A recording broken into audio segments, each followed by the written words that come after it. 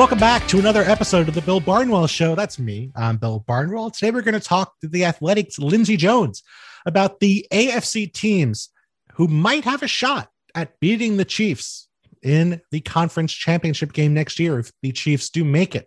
Before we get into all of that, though, I wanted to quickly tell you guys about another ESPN podcast. It's The Right Time with Bomani Jones, the excellent podcast hosted by the man himself, Bomani Jones. It has it all: hot takes, meaningful discussion, and great guests, including our friend Dominique Foxworth every week. It's 3 times a week, and make sure you're downloading and following The Right Time with Bomani Jones wherever you get your podcasts. Also, The Ultimate Fighter is back, the reality show that brings top MMA prospects together under one roof to compete for a UFC contract, is on ESPN+. Featherweight champ Alexander Volkanovski and Brian Ortega coach men's bantamweights and middleweights who have put their lives on hold for the chance to pursue their UFC dreams. Stream new episodes every Tuesday, only on ESPN Plus, and sign up now at espnplus.com/UFC. And now here's Lindsey talking about everything related to the Chiefs and their competitors in the AFC. All right, joining me now, here as promised on the Bill Barnwell Show, a regular contributor to the podcast, an excellent podcaster in her own right on the Athletic Football Show, and a great journalist for The Athletic. It's my friend, Lindsey Jones. Lindsey, what's up? Hey, Bill. How's it going? I am good. You, on the other hand, as we talked about before the show, are struggling. And why is that? I have a almost 11-week-old puppy who isn't so into sleeping. So if any of my takes are bad tonight, I'm going to blame Nellie, the Labradoodle, for interrupting my sleep. I don't think I've slept more than 6 hours at any point since she came home 3 weeks ago. And I'm also the parent of a young child. So the sleep situation hasn't been great, but both the child and the puppy are ridiculously cute, which makes up for it. But yeah, if anybody has any tips for getting your puppy to sleep past 5:30 in the morning, my DMs are open. Can you get eye masks for dogs? I know you can get them for people. I mean, I was doing some Googling and it was like white noise machine. And it's literally all the same stuff you do to like get your child to sleep better as the same stuff for getting a puppy to sleep better. So we're going to work on that and see if maybe we can get her. But I will say right now, she is sleeping soundly on the floor of my office. So she sleeps great at noon. We'll just, if we could get her to do that before 6 a.m., that would also be preferable for my sanity and my production. At least it's the off season. That was smart timing on your part. Getting this dog, in the middle of October would have been a disaster. Yeah, I think so. That is true. I will say though, we've done the puppy backwards. Most people got their new dog at the start of the pandemic when you were just home and nothing was happening. And we waited and brought her home like the minute that everything opened up and you could start traveling again. So we did this all wrong, but she's really cute. Go to my Twitter by Lindsey H. Jones. You can see lots of pictures of Nellie, the Labradoodle, while we're in the NFL offseason and everybody else is just yelling about Aaron Rodgers and Julio Jones trade speculations. Come see pictures of my puppy. Yes. More likely to deliver than Aaron Rodgers trade speculation is Nellie being cute on Twitter. Now, you have an 11-year-old puppy. This is going to be my segue into the topic for the show. I'm going to need a minute to get there, so please be patient. You have an 11-week-old puppy who is still trying to figure out how to do things. Today, we are going to talk about the teams who are competitive with the Kansas City Chiefs, who might have a shot of beating the team who I think we all expect to be there in January in the AFC Championship game on one side of the field, the Kansas City Chiefs. Not only now, really, but because they have Patrick Mahomes signed for the next bajillion years, for years to come. Every team in the AFC has to contend with the thought of having to beat the Chiefs in the playoffs. Now, the team that got there last year, team that almost beat the Chiefs, was a team that drafted the NFL equivalent of an 11-week-old puppy in Josh Allen, who was athletic and by all accounts meant well, but was not very good at football. And a couple of years pass, you do a little bit of training, you start doing some exercises, they get better sleep. Suddenly, wow, Josh Allen looks like an absolute superstar. And the Bills made a great run, an awesome season from Buffalo at 13-3. They make it through the first two rounds of the playoffs. And, I know it was 38-24 in the long run. I know that it wasn't, all that close of a game by the time the Chiefs pulled away in the third and fourth quarter. But the Bills were a team that heading into that game, we expected them to give the Chiefs a scare. I mean, it was not like we were expecting the Chiefs to blow them out. So as we talk about these teams here, we're going to go through the rest of the AFC, through the competitors, I should say, in the AFC. We're not going to talk about the chances of the Houston Texans beating the Kansas City Chiefs. Sorry, Texans fans. But we're going to start with Buffalo and work our way around the AFC a bit.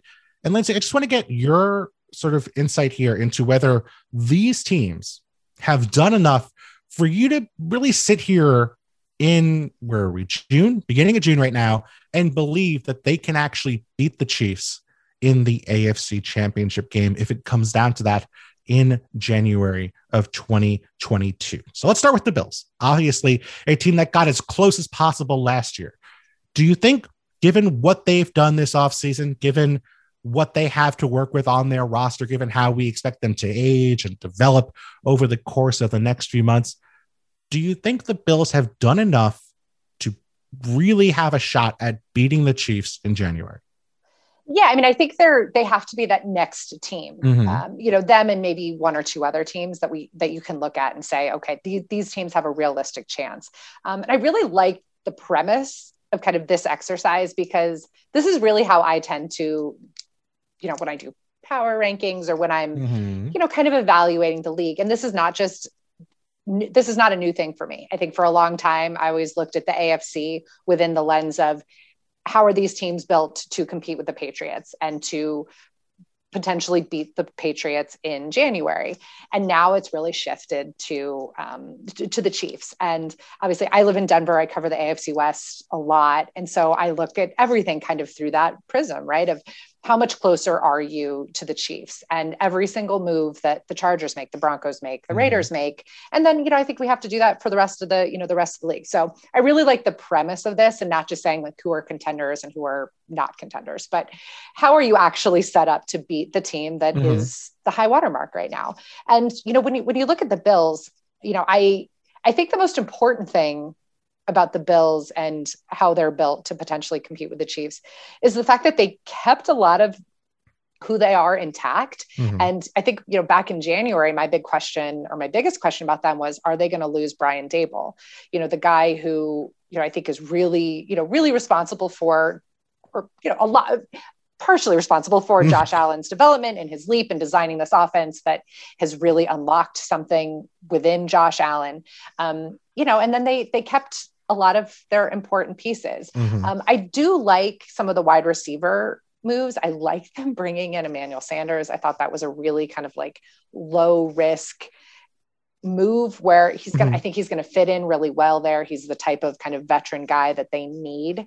And he plays well in really big games, and he knows what it takes to kind of take that leap, right? He's played in a lot of Super Bowls. He's played in a lot of really big moments. And for as much of a kind of diva wide receiver as he can be, he's actually really good for young receivers as well. And I think him and Stephon Diggs will kind of be a really fun pairing to watch. But, I think for them, it's more that, they're just kind of keeping a lot of this together, and that they are, they brought back some of their important offensive linemen. They re-signed Matt Milano. I mean, the linebacker, where it's just, I think they realized that they were building this thing the right way. They were on the right trajectory. Are they closer? Are they closer to the Chiefs? In that AFC Championship game too is a little skewed because Mahomes was not healthy. That's true. In that game. He had come off the concussion from the week before. He was still dealing with the turf toe. Their offensive line, that was the game that they lost Eric Fisher. Mm-hmm. They didn't have Mitchell Schwartz. So it's like, we weren't exactly seeing the best version of the Chiefs offense in that game. Mm-hmm. But if I had to pick kind of a team that it seems to be kind of built to compete year in and year out with the Chiefs, I think it would be Buffalo. Yeah. And I think what's interesting is that the first time those two teams played, really the Bills kind of just gave up the run. They said, okay, Clyde Edwards-Helaire, you can run the ball all you want. Like, we're going to just be hands off. We're going to take away big plays. Mahomes was 21 of 26 for 225. So I mean, still got his numbers in, but was not a big factor in the game. And Clyde Edwards-Helaire was 26 for 161 behind, like you said, a healthier version of that Chiefs offensive line. So, I think it wouldn't shock me if Mahomes was healthy, if they went to that strategy again, where it was, okay, we're going to give up the run. We're going to try and, hold you to field goals in the red zone and then score on offense. And I mean, I think what really makes the Bills the best candidate here is that they can get hot. I mean, the Chiefs, when they get hot, the Chiefs are on a different level from everybody else on offense, right? Like when they are on fire in the red zone, when they're hitting big plays, like it looks like a different sport. But for the Bills, I don't think they're all that far off when it comes to how good they can look when their offense gets going and it looks unstoppable, which we saw really after their bye week during the final 5 or 6 games of the year. Well, no, as we're doing this exercise today too, I think there's a couple ways that are helpful to look at it. And one of them is that when the Chiefs are the Chiefs, when the Chiefs are, as you said, firing on all cylinders, when everything is working, when Mahomes is healthy, when they kind of have that ability to do whatever they want, can the other team, in this case, the Bills, do they have a quarterback, a play caller, the offensive weapons to match that, to go blow for blow, drive for drive, where, look, we shouldn't, maybe it's unrealistic to expect that the Chiefs would score every drive, but we have seen games, and we have seen games in the playoffs where they can do that. And there's not a lot of teams that are built in a way that they can do that they have a quarterback who is up for kind of going blow for blow and, engaging in these type of shootouts. And the Bills, I think, do that. And I think we saw that sort of development out of Josh Allen last year. The one kind of lingering question, one nagging thing out there is this just the start for Josh Allen on his trajectory? And if it is just the start, and if he is going to be the player he was in 2020 and a better version of that as he continues to develop, then I absolutely think that that this could be the next great AFC rivalry. If he has some sort of regression, if it was like a 1-year blip and he goes back to kind of being the turnover machine or those sorts of things, then they're not. But he does have that makeup to him. He's got that gunslinger thing to him. They're going to be aggressive on offense, I think. We've seen games where they just completely forget that they have a running game and are willing to just throw. Sometimes it works, sometimes it doesn't. But that's what I think makes the Bills maybe the most intriguing option. Is there anything defensively that we hadn't touched that you think makes them competitive in a way that they could stop the Chiefs that maybe some other AFC contenders can't? I would say maybe just they can create turnovers in bunches. I mean, this is a team that beat the Seahawks in a game where they had 4 takeaways. They beat the Dolphins in a game where they had 4 takeaways in week 17. They had like 7 2-takeaway games last year, 3rd in the NFL in takeaways in 2020. And I think that's sort of one of the ways to do this is that, you're basically your 2 ways of beating the Chiefs are hold them to field goals or create 2 or 3 takeaways and give yourself short drives. And I think the Bills have that sort of gave in them where they can pull that off against a competitor. And we know that, we saw certainly in the Bucs game last year in the Super Bowl, but also really in the Super Bowl the year before, the Chiefs have games where they will turn the ball over. The Dolphins game was a good example where they turned the ball over 4 times, and the Dolphins really should have won that game and ended up not pulling it out in the long run. But that sort of gives you that opportunity to open the door. And then I think the Bills have the ability with their offense, with their effectiveness, and with their versatility. I think that's a really good point you brought up, is that they're going to really be able to customize their stuff from week to week. They're not afraid to change what they do. And I think when you're playing a team as talented as the Chiefs, you kind of have to, you have to adapt. You have to be willing to shift your game plans. And there are teams that just are not that flexible. And I think that really lends itself to being, giving them the best opportunity to win. And I think that when I look at other teams in the AFC East who might be willing to compete with the Chiefs, I look at the Dolphins, but even more so maybe the Patriots as a team where they also have that versatility when it comes to week and changing their game plans. My concern when I think about the Patriots is just, do they have the quarterback play to keep up with Mahomes?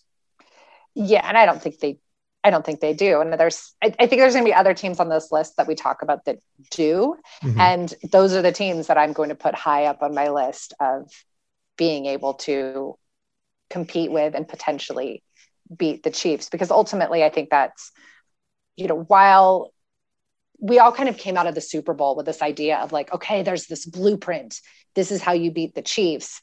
I'm not sure if that was realistic because of just the shambles that the Chiefs were in that game, what the Chiefs have done since then. And then just really the unique way that the Bucs were built and coached and constructed and all of those things that, like, sure, that's the blueprint, right? But you also have to hope that, one, you're playing the Chiefs when they're at their worst offensive line situation that they've ever had, that Patrick Mahomes is dealing with turf toe. Mm-hmm.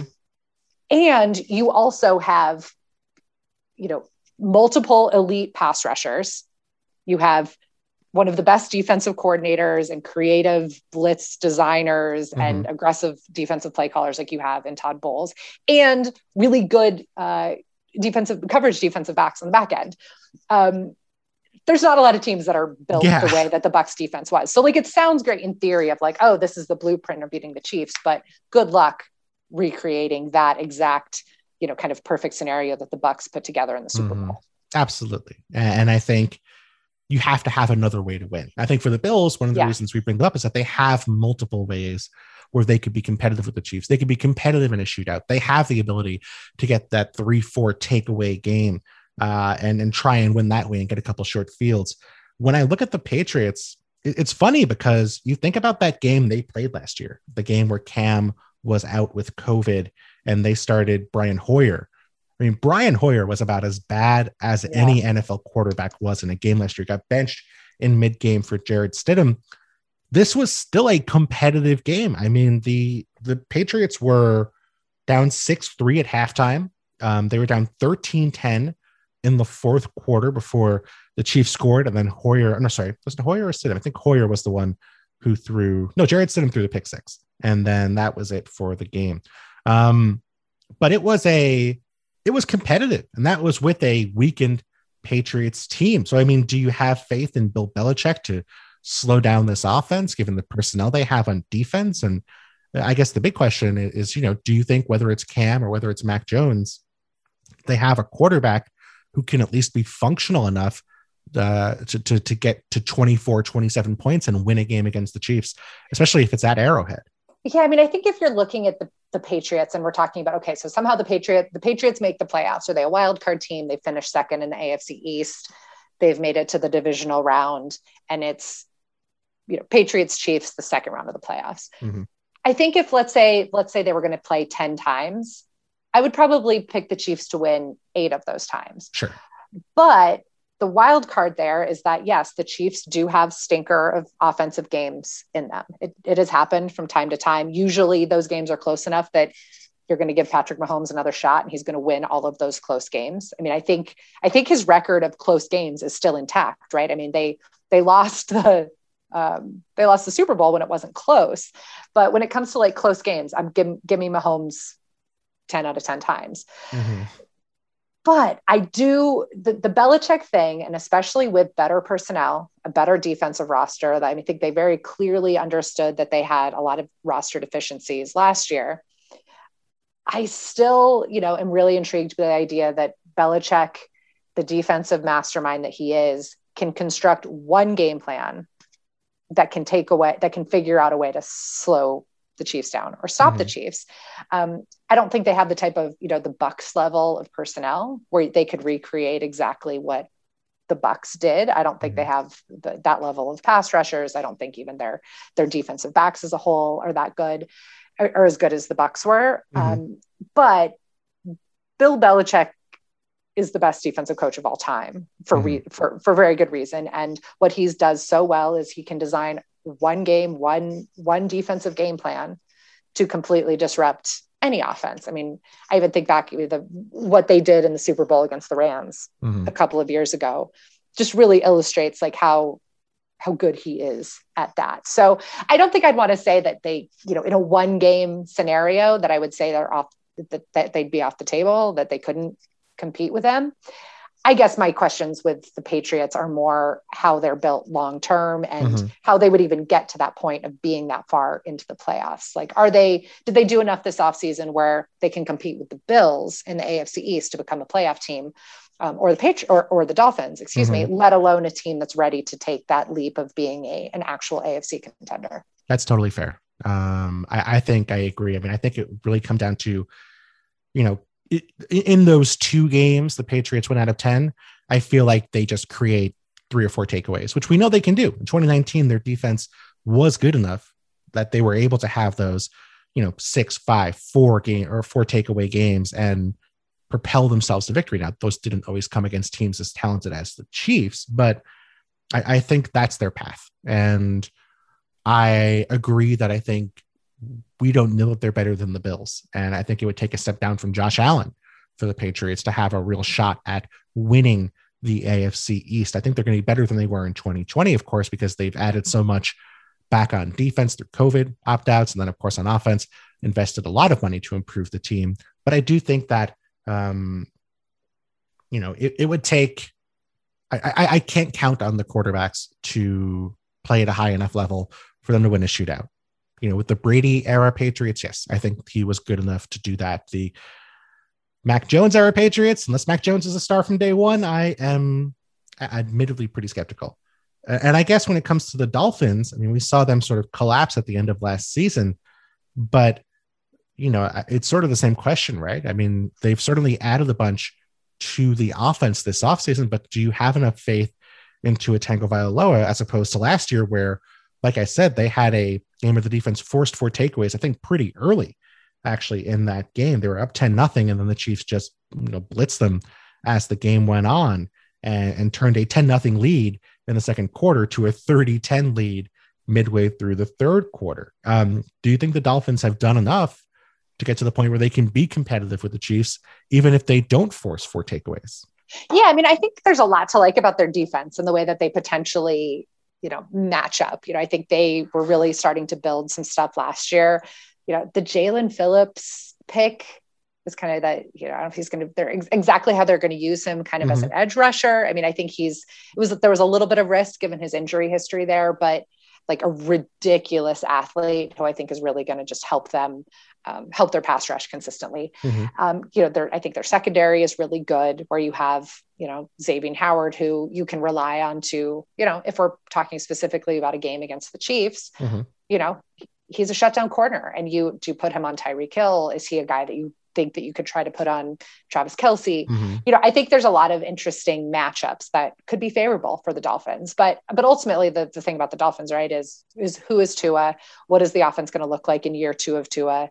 I want to give the Dolphins the benefit of the doubt when it comes to some of this, because I think they've been really, really smart the way that they've gone about this rebuild. I think the Tua's quotes last week where he talked about not really knowing the playbook last year, and that was kind of his fault. I thought it was really interesting that he would kind of admit that, but I also wonder how much of it is that was just kind of the plan to simplify the offense as they got this guy playing time. I think a lot of us have been pretty critical of like, the offense wasn't explosive under Tua. They didn't go downfield a lot. Well, how much of that was because they didn't have the weapons? How much of it was because Tua wasn't able to do it? I think if he's able to make checks and get in and out of different calls, and Jalen Waddle can become a good player as a rookie, you add in Will Fuller, who's obviously a proven deep threat wide receiver. I think their offense suddenly looks a lot more dynamic, at least on paper, but it's all just going to be, what does the offense look like from Tua, and what sort of personal development does he have? And then what new things do they design for him to make this offense more explosive and dynamic for him in year 2? Yeah. I mean, I think if anything, it's a little comforting to hear that, because if it was physical, if it was, my hip wasn't 100% and I couldn't throw downfield, that would be scary. That would be a really big concern. So we're going to say, okay, well, I just didn't have a great grasp of the playbook, and, it was a different offense and I had to get used to it. That makes me feel a little better that there might be an improvement here with a new coordinator and with the full offseason as the number 1 guy heading into 2021. And certainly they did add players who can make plays downfield in Fuller and Waddle. I think that they're probably better equipped than the Patriots, just because I have a little more faith in that secondary. The Patriots, of course, have a great secondary. Don't want to criticize them, but just that Patriots secondary is getting up there. Stephon Gilmore probably isn't the same player he was 2 years ago. Devin McCourty probably isn't the player he was 2 years ago. Like the Dolphins have a younger secondary.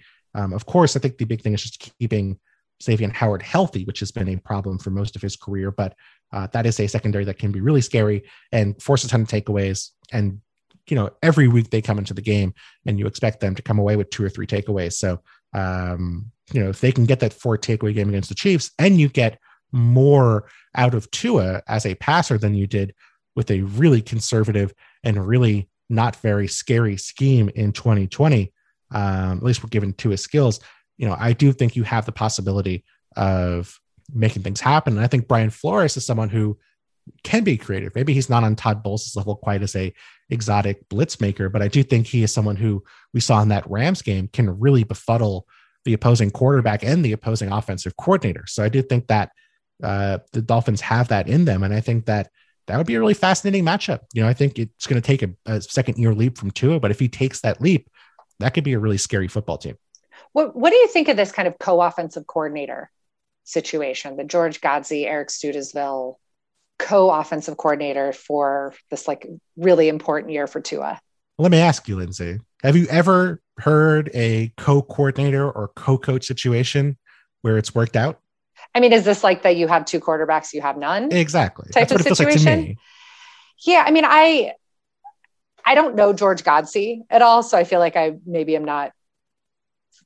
I should be careful how I speak about him, but I've known Eric Studesville for a very long time. He was an assistant coach in Denver for the entire time, basically the entire time I covered the Broncos, and has been one of those guys who has been ready to be an offensive coordinator and a play caller for a very long time. And I think a guy who's kind of gotten caught up in the reluctance, the overall reluctance of coaches, head coaches and GMs or whoever it is to find their coordinators and head coaches out of the running back coach position. And he's been there, he's been ready to do it. So I kind of wish that I would love to see what can Eric Studesville do and as a true offensive coordinator play caller. But it's just going to be interesting. Does it kind of passing game, running game? How is this divided up? Who is the guy who's going to be in to his ear? Is it going to be Godsey? What do they, I'm very curious. But I mean, as I kind of said, though, I think they've done a lot of really smart things there. And Flores has made very few missteps along the way, which you cannot say for guys who have come out of the Patriots tree. I mean, he and Mike Vrabel, and although do we count Vrabel as part of the Patriots tree? I'm not sure if we should, right? Because he never coached for Belichick. So, I mean, Flores right now, he's still fairly young in his coaching career, but he's kind of on the trajectory where he could be the star pupil, the star of the Bill Belichick coaching tree.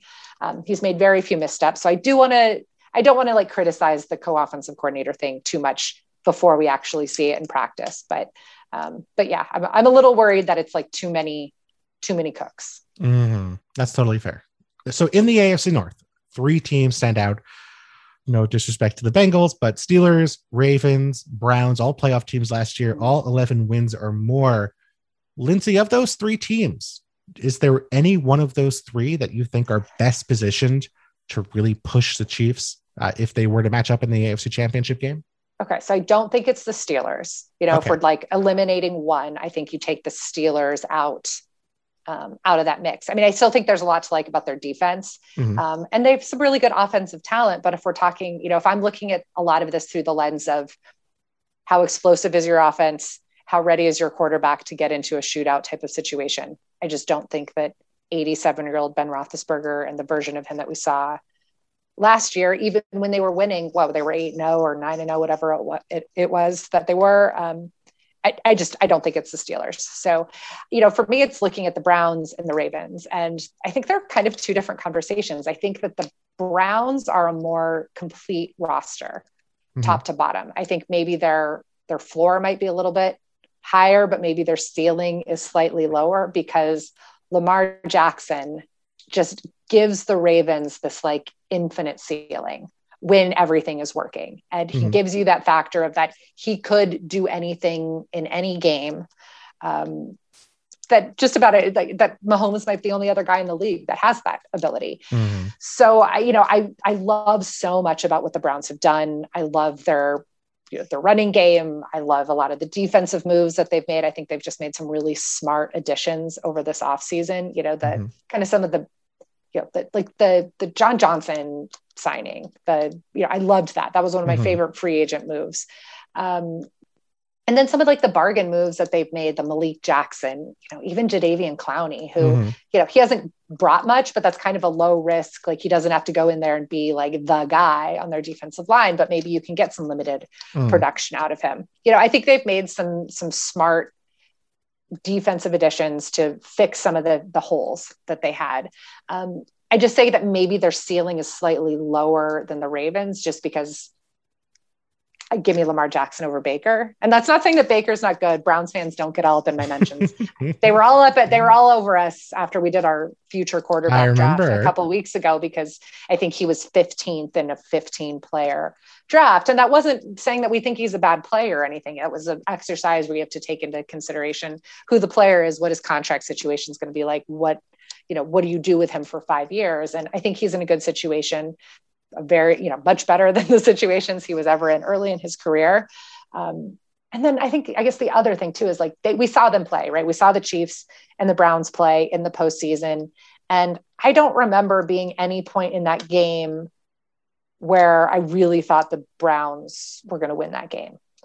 I still thought the gap between those two teams was pretty significant, even with Patrick Mahomes that was the game where he got hurt, right? That was the game where he got concussed. Yeah. Yeah. And even, there was a little bit then it was well, shoot, if Mahomes is out, but even then it was kind of the Chiefs the gap is still pretty large there, where I think if you think about a Ravens Chiefs game and a potential playoff game, if everything is working for the Ravens, I think that could be a really exciting. We this time last year, weren't we just all jazzed for every single Ravens Chiefs matchup for the next 10 years? And I think even, maybe if Lamar took a little bit step back last year, which we should have all expected, he wasn't going to keep up his 2019 pace. That's just unfair for anybody to expect. I think he has that potential to make any game a really exciting, close game. Yeah, I agree mostly. I would leave the Steelers out. I think they got hit pretty hard this offseason. I think it would take a really dramatic improvement from Ben Roethlisberger to get the Steelers back to where they were during the first half of 2020. And the guy is old. Guy, he's not the guy he used to be. Maybe he will be. Stranger things have happened. Tom Brady just won a Super Bowl, but Tom Brady's playing a lot better than Ben Roethlisberger. Yes. And Tom Brady but significantly upgraded the talent around him. Yeah. He went to a much better team, and the Steelers, obviously Ben's not leaving the Steelers, but he went from a team that had pretty good talent around him last year, but to a team that now lost 2 of their starting offensive linemen in Pouncey and Villanueva, a team that lost, Bud Dupree, that lost Steven Nelson, that lost, pieces on both sides of the football. That's not going to be as impressive. And, maybe he takes a big leap forward. Stranger things have happened, but I can't count on that happening. With the Browns, I think you brought up that playoff game. And I think that's the sort of the frustrating thing if you're a Browns fan is that, if you weren't going to do it in a game where Patrick Mahomes gets hurt and he's out for the last quarter and a half, when are you going to do it? That was a Browns team that was down 19-3 at halftime. They've done a good job, keeping the Chiefs from scoring touchdowns. They had 2 field goals in the second half to kind of, help keep the Browns in the game. Then, of course, you get the touchdown, and then Mahomes gets hurt. Henne throws an interception in the end zone, and the Browns did make a run. They did have a possession, I believe, in the fourth quarter with a chance to win that football game, and then it stalled and they had to punt. But the chances that you're going to end up in a playoff game against the Chiefs and Patrick Mahomes is not going to be there for a chunk of the game are so slim. And you have to take advantage of that when you have the chance. And the Browns could not. So to me, regardless of what you think about Baker, the Baker was playing very well in the second half of the season, very well in the postseason. He was not the problem necessarily in that game, but I just don't know if they have that next year. I think it's going to, I love the moves they made this offseason, but I just don't know if they have that ceiling. Maybe they do. They obviously, when they beat the Steelers in the wild card game, they look great. But I'm just skeptical of that. And with the Ravens, it's only a 3-game sample, so you don't want to rule anything out, but it just feels like the Ravens just do not have the answers for stopping the Chiefs. I mean, Mahomes has been just incredible the 3 times these two teams have played. Lamar's actually been in all of the games. I believe he got hurt in the game where he was a rookie. I think Robert Griffin came in maybe for overtime in that game, if I'm not mistaken. I think Lamar got hurt in overtime. And the Ravens certainly, have the pieces on offense to make things work. I think they have got better on offense this offseason, and certainly they have an incredible secondary, but that secondary just has not mattered. The blitz packages the Ravens have been dialing up to take care of Mahomes have not worked. And I don't think, unlike the Bucs, where the Bucs had the pieces to win one-on-one, where they didn't have to blitz really in that Super Bowl, they think that was probably their plan B, was let's bring more pressure, but they never had to get to plan B because plan A was working. They were getting home with 3-4 people. I don't think the Ravens have the personnel up front, especially without Matt Judon now, who's not going to be there. I don't think they have the pieces to win rushing 3 and 4 against the Chiefs. So can you get home with those blitzes when you haven't got home the first 3 times? I mean, you don't want to rule it out, but having seen this game 3 times, it's felt 3 times like the Chiefs were the better team.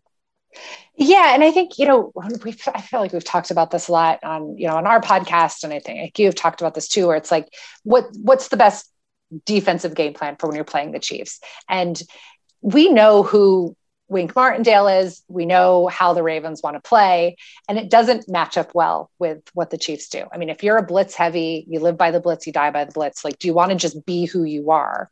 And that's what they've done, and it's been frustrating to watch. I mean, it was a Monday night game fairly early last season, right? It was like week 3 or 4. 3, yeah. And I just remember screaming at my television, like, what are you doing? Why do you keep blitzing him? Because Patrick Mahomes is the best quarterback in the current NFL against the blitz. But that's just who they are. That is their defensive DNA. That's what they're going to do. And so are you willing to just continually die doing that?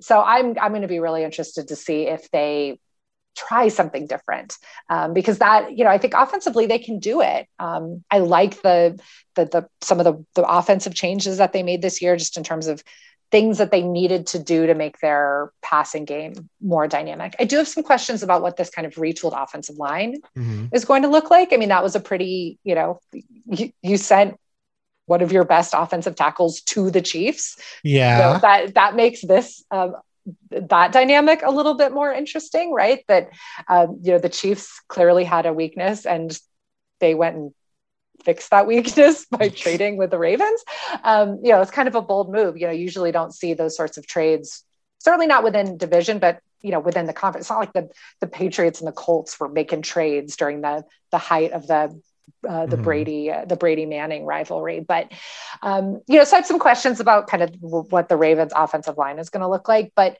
to me, it's really going to be about, like you said, for the Ravens to make that leap can they find some sort of better defensive answer for stopping the Chiefs? Because like you said, we haven't seen it. I always love a good revenge game. And I love when a player who was traded has a key critical moment to help his new team win a game. But that's also kind of hard to imagine for an offensive lineman. It's not like they really have dramatic moments. A guy's just good throughout the entire game. It's I'm just imagining Orlando Brown somehow saving Patrick Mahomes' life from a blindside hit, somehow out of nowhere. And that leads to a touchdown. And the Ravens just feel very bad about themselves for trading a key player away to their probably biggest rival now in terms of winning the division or winning the conference over the next few years. This podcast is proud to be supported by Jets Pizza, the #1 pick in Detroit-style pizza. Why? It's simple. Jets is better. With the thickest, crispiest, cheesiest Detroit-style pizza in the country, there is no competition. And right now, get $5 off any 8-corner pizza with code 8SAVE. That's the number 8, SAVE. Go to jetspizza.com to learn more and find a Jets Pizza location near you. Again, try Jet's signature 8-corner pizza and get $5 off with code 8SAVE. That's number 8, SAVE. Jets Pizza. Better because it has to be. Okay, so AFC South here now. a couple teams that stand out. You would leave Jacksonville and Houston probably to the wayside, with Tennessee, a team that made it to the AFC Championship game 2 years ago. And, were competitive, but the Chiefs were able to slow down Derrick Henry, who did not have his best game. And then Ryan Tannehill, had decent numbers maybe by the end. He was 21 of 31 for 209, so not great, but solid. But that wasn't enough to really compete with Mahomes in a game where they were really effective in the red zone. So we know the Chiefs' weakness in a lot of ways is their run defense. Do you think Tennessee has enough with their current roster where if Derrick Henry has a big game, they can beat the Chiefs? Because, we mentioned the playoff game, but I believe last year in 2020, earlier in the 2019 season, I should say, Tennessee beat the Chiefs behind a big game from Derrick Henry. Yeah, I think they're another one of those teams where in the perfect scenario, when kind of everything breaks right and when Derrick Henry is able to have, a 200-yard kind of game, that I think you can see the way, you can see a path for the Titans to win those games. If it's a 10-game series, I still probably pick the Chiefs because I think they have a better and more complete roster. I still have some questions about defensively, about the way that the Titans are constructed and their ability to consistently slow an offense like the Chiefs. But I think, there's a lot of best case scenarios where it would make sense, where you could see this sort of thing working. I think the questions now, if we're specifically looking at it through the lens of what has happened in 2021, is what is this offense going to look like? Who are the Titans going to be after losing Arthur Smith, and will losing the guy who was, largely responsible for Ryan Tannehill's renaissance, for designing this, this play action offense that he ran so well, that, how much of that is going to change, and, will they look different in 2021?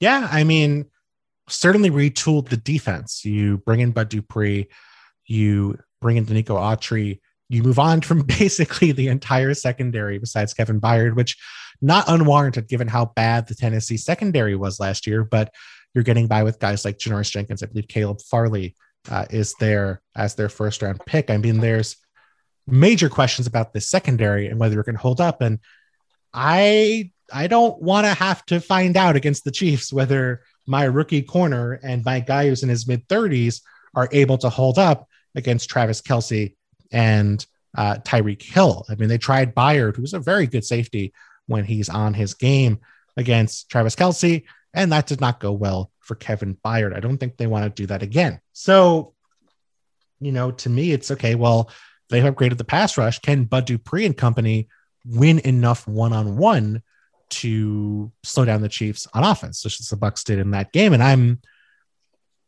I don't know. I've not been a big Bud Dupree fan for most of his tenure, although he's obviously been very good the past couple of years. I think we have to see what he's like without TJ Watt on the other side of the field, because Bud Dupree got significantly better once TJ Watt turned into a superstar. So if Bud Dupree is great, if he is a 12, 13 sack a year guy, a top 10 pass rusher this year, then yeah, I think they have a formula that could work. But if he's not a true superstar, then I think they're in trouble. And he is also coming off an ACL injury from early December. So his timeline, he's not out there for OTAs right now. We certainly won't be at minicamp. He might be one of those guys with a December ACL that, he's just getting back on the field for in September. The timelines for these ACL recoveries keep getting faster and faster and faster. But a lot of questions there. I think Jeffrey Simmons is a potential superstar. We just need to see it snap after snap after snap. Caleb Farley is a really interesting, first round pick cornerback who we haven't seen him do anything in forever because he opted out last year. He's had the back injury back surgery that kept him off of the field during all of the pre-draft process. So,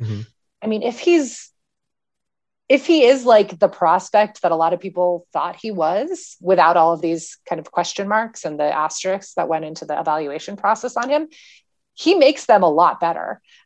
Their other cornerback addition now is Janoris Jenkins, which I'm a little So let's say it's Janoris Jenkins, Kevin Johnson, who they signed out of Cleveland. Kevin Johnson will be in the slot probably. I don't love that secondary. Really like Kevin Bayard, but I still have some secondary questions about them. Like, I would love for the Caleb Farley thing to work. Like, I'd love for this guy to be able to come back after all of this adversity that he's faced and the injuries. And didn't he have COVID right before the draft? He wasn't able to actually go to the draft because he tested positive in Cleveland. Like, I mean, he's been through a lot. So like, it would be a great story if it pans out for them. But I do remember at the time, it did feel like, this is a little bit of a risky pick for a Titans team that got burned with their first round pick last year too, where, completely different type of risk with their offensive tackle who didn't work out and, is already out of the NFL. But that's, you need to get better on defense. So they're going to need Caleb Farley to be an impact player right away. Yeah. And I mean, if they don't get Farley as an effective player, if Jenkins is not a above average corner, that secondary is going to get lit up just like it did last year. And they might have more of a pass rush to do something about it, but I don't think you can have both. I think you need to have both. I don't think you can have one or the other.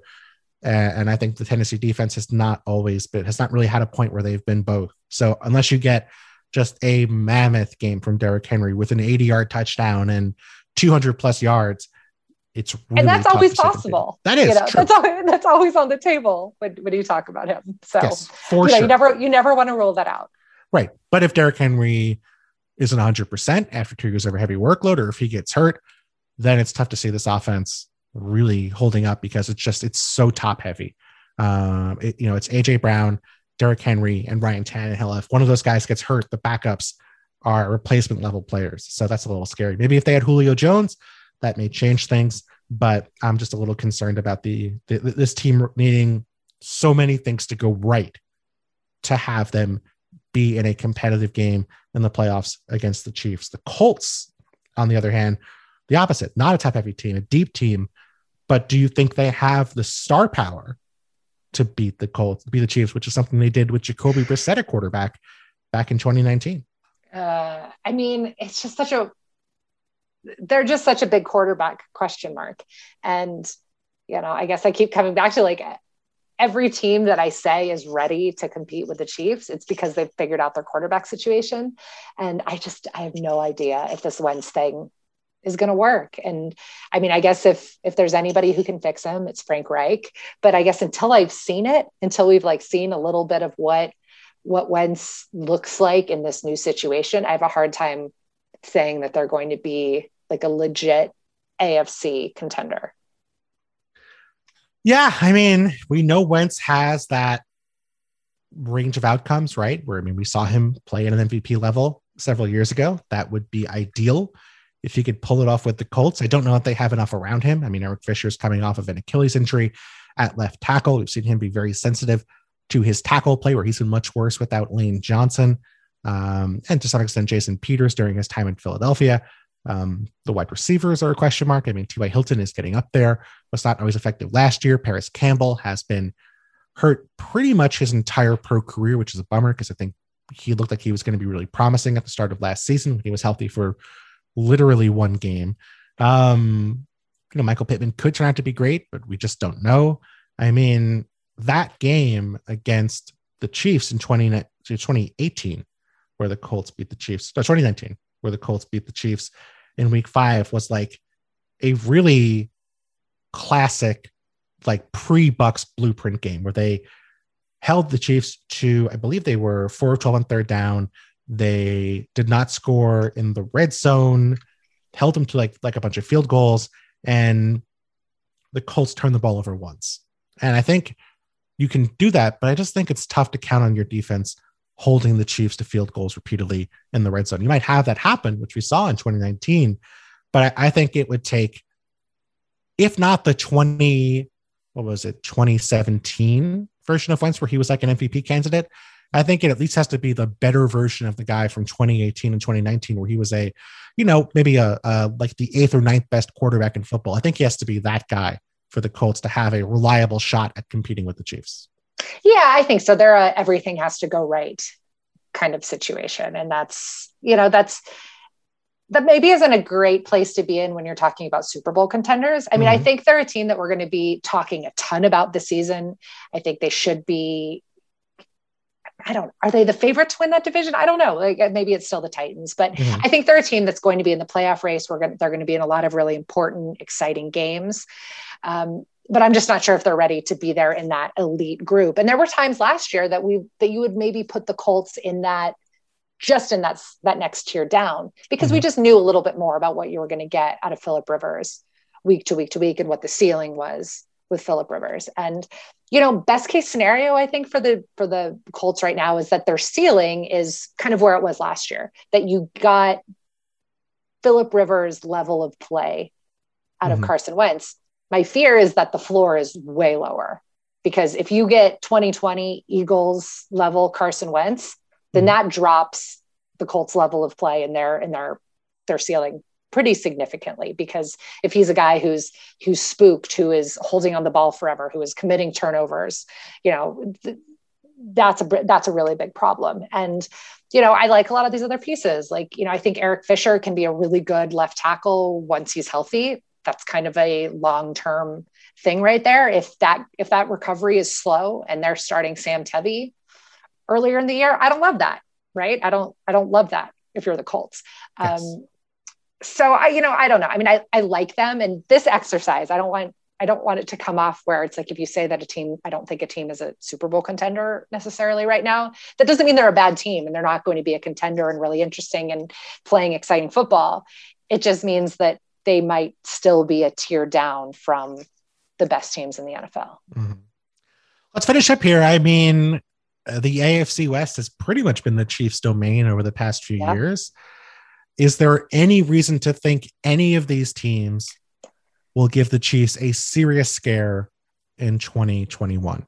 Okay. Well, I mean, I think it's the Chargers, and I've already kind of been on record saying that I think the potential, like if everything breaks right, I mean, they've already played well against each other. The Chargers, I know it's a new coaching staff there, but there's a lot of familiarity, there that's going on. And they've got the young, really good up and coming quarterback who his first start, Justin Herbert's first start was against the Chiefs, a game that he didn't even prepare for because he didn't know he was playing until Tyrod Taylor got stabbed in the lung like an hour or less before kickoff.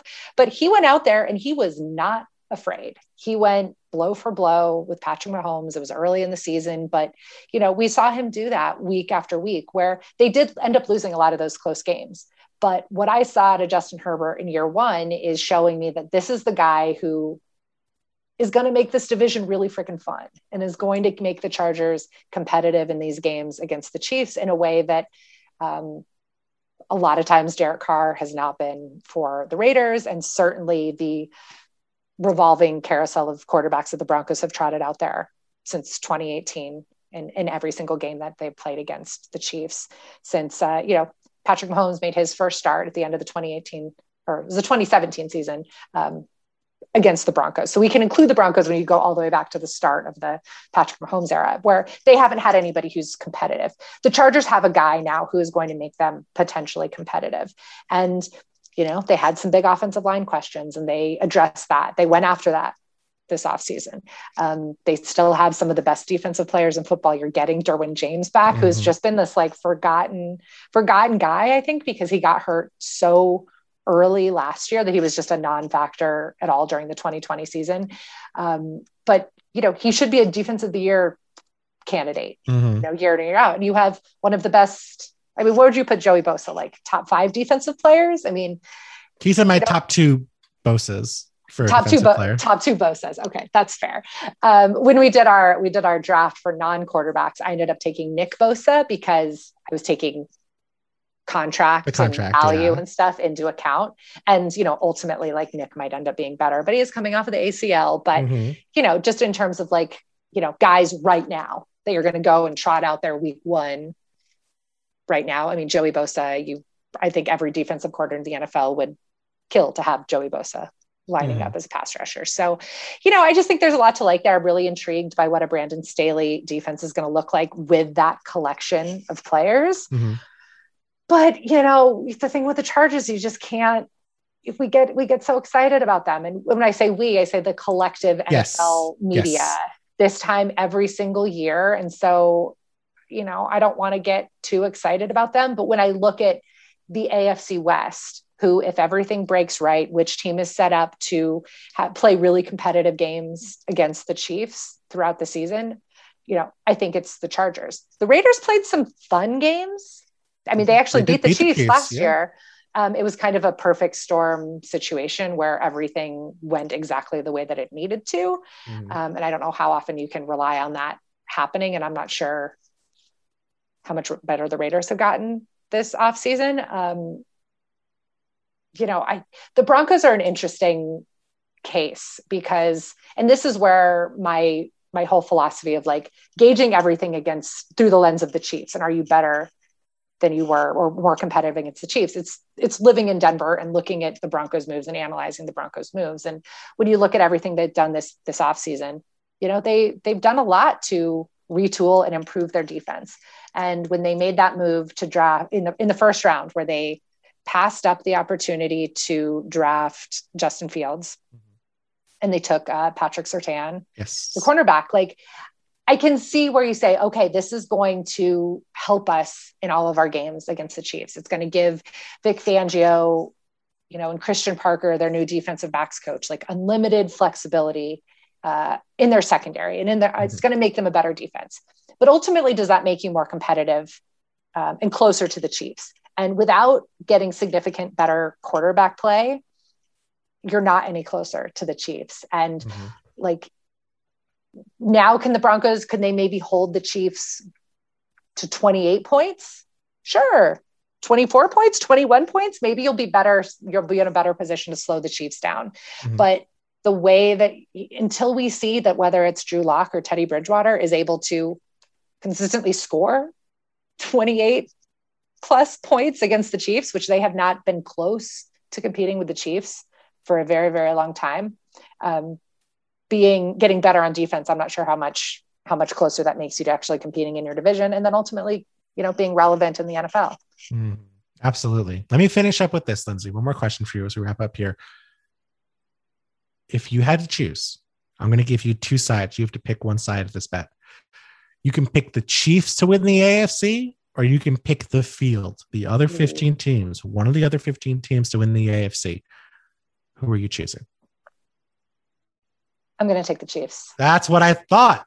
Me too. I don't want to have to root against the Chiefs. I picked the Chiefs to win the Super Bowl last year. I had no issue being wrong because I didn't want to sit there and have to root against Patrick Mahomes. I'm not doing that to myself again. And I think going through this exercise, so many teams popped up with they have to have everything go right, or they have to do this or that. Whereas like the average outcome for the Chiefs feels like they are the best team in the AFC. Well, yeah, I mean, look, they're not infallible. They're going to lose games this year. They're going to have stinker of games. Patrick Mahomes is going to have the 3 turnover games. But when we're talking about the landscape of the AFC, they have the best quarterback. They have one of the best play callers, one of the most innovative coaches who has shown willingness to adapt and evolve year after year.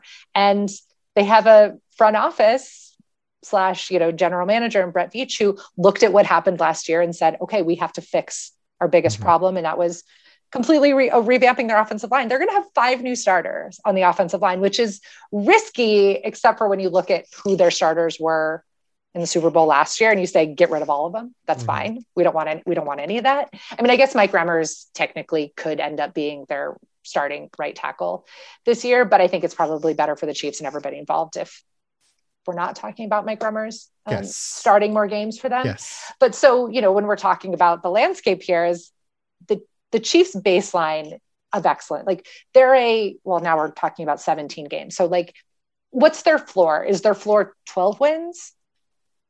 And then potentially got better by addressing all their offensive line issues. That just makes it really hard for the rest of the AFC. If this is a team where, very similar to who the Patriots were for a very, very long time, where that they're going to be an 11-win, a 12-win team year after year, that just to compete there, you have to, one, hope that you're going to get lucky, a perfect scenario. And like, you just have to get to that level. And I don't think really any of these other teams, I mean, maybe the Bills, I think the Bills and the Ravens and the Browns are teams that I can look at and say like, yeah, those are double-digit win teams. Mm-hmm. I'm not sure if anybody else that we talked about is for sure a double-digit win team. Mm-hmm. Absolutely. Well, Lindsay, you mentioned the non-quarterback draft you did. Please plug that, and please plug where people can check out more of the work you do.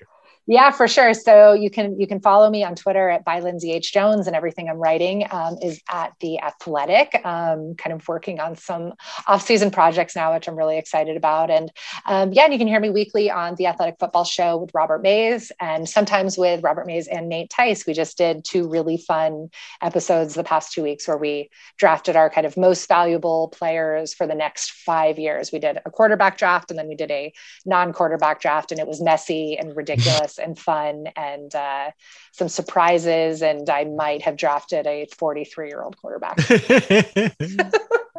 I love it. Well, Lindsay, thanks so much for hopping on the show, as always. Thanks, Phil. All right, thanks so much to my guest, Lindsay Jones of The Athletic. We have more audio coming next week, more NFL coverage here on The Bill Barnwell Show.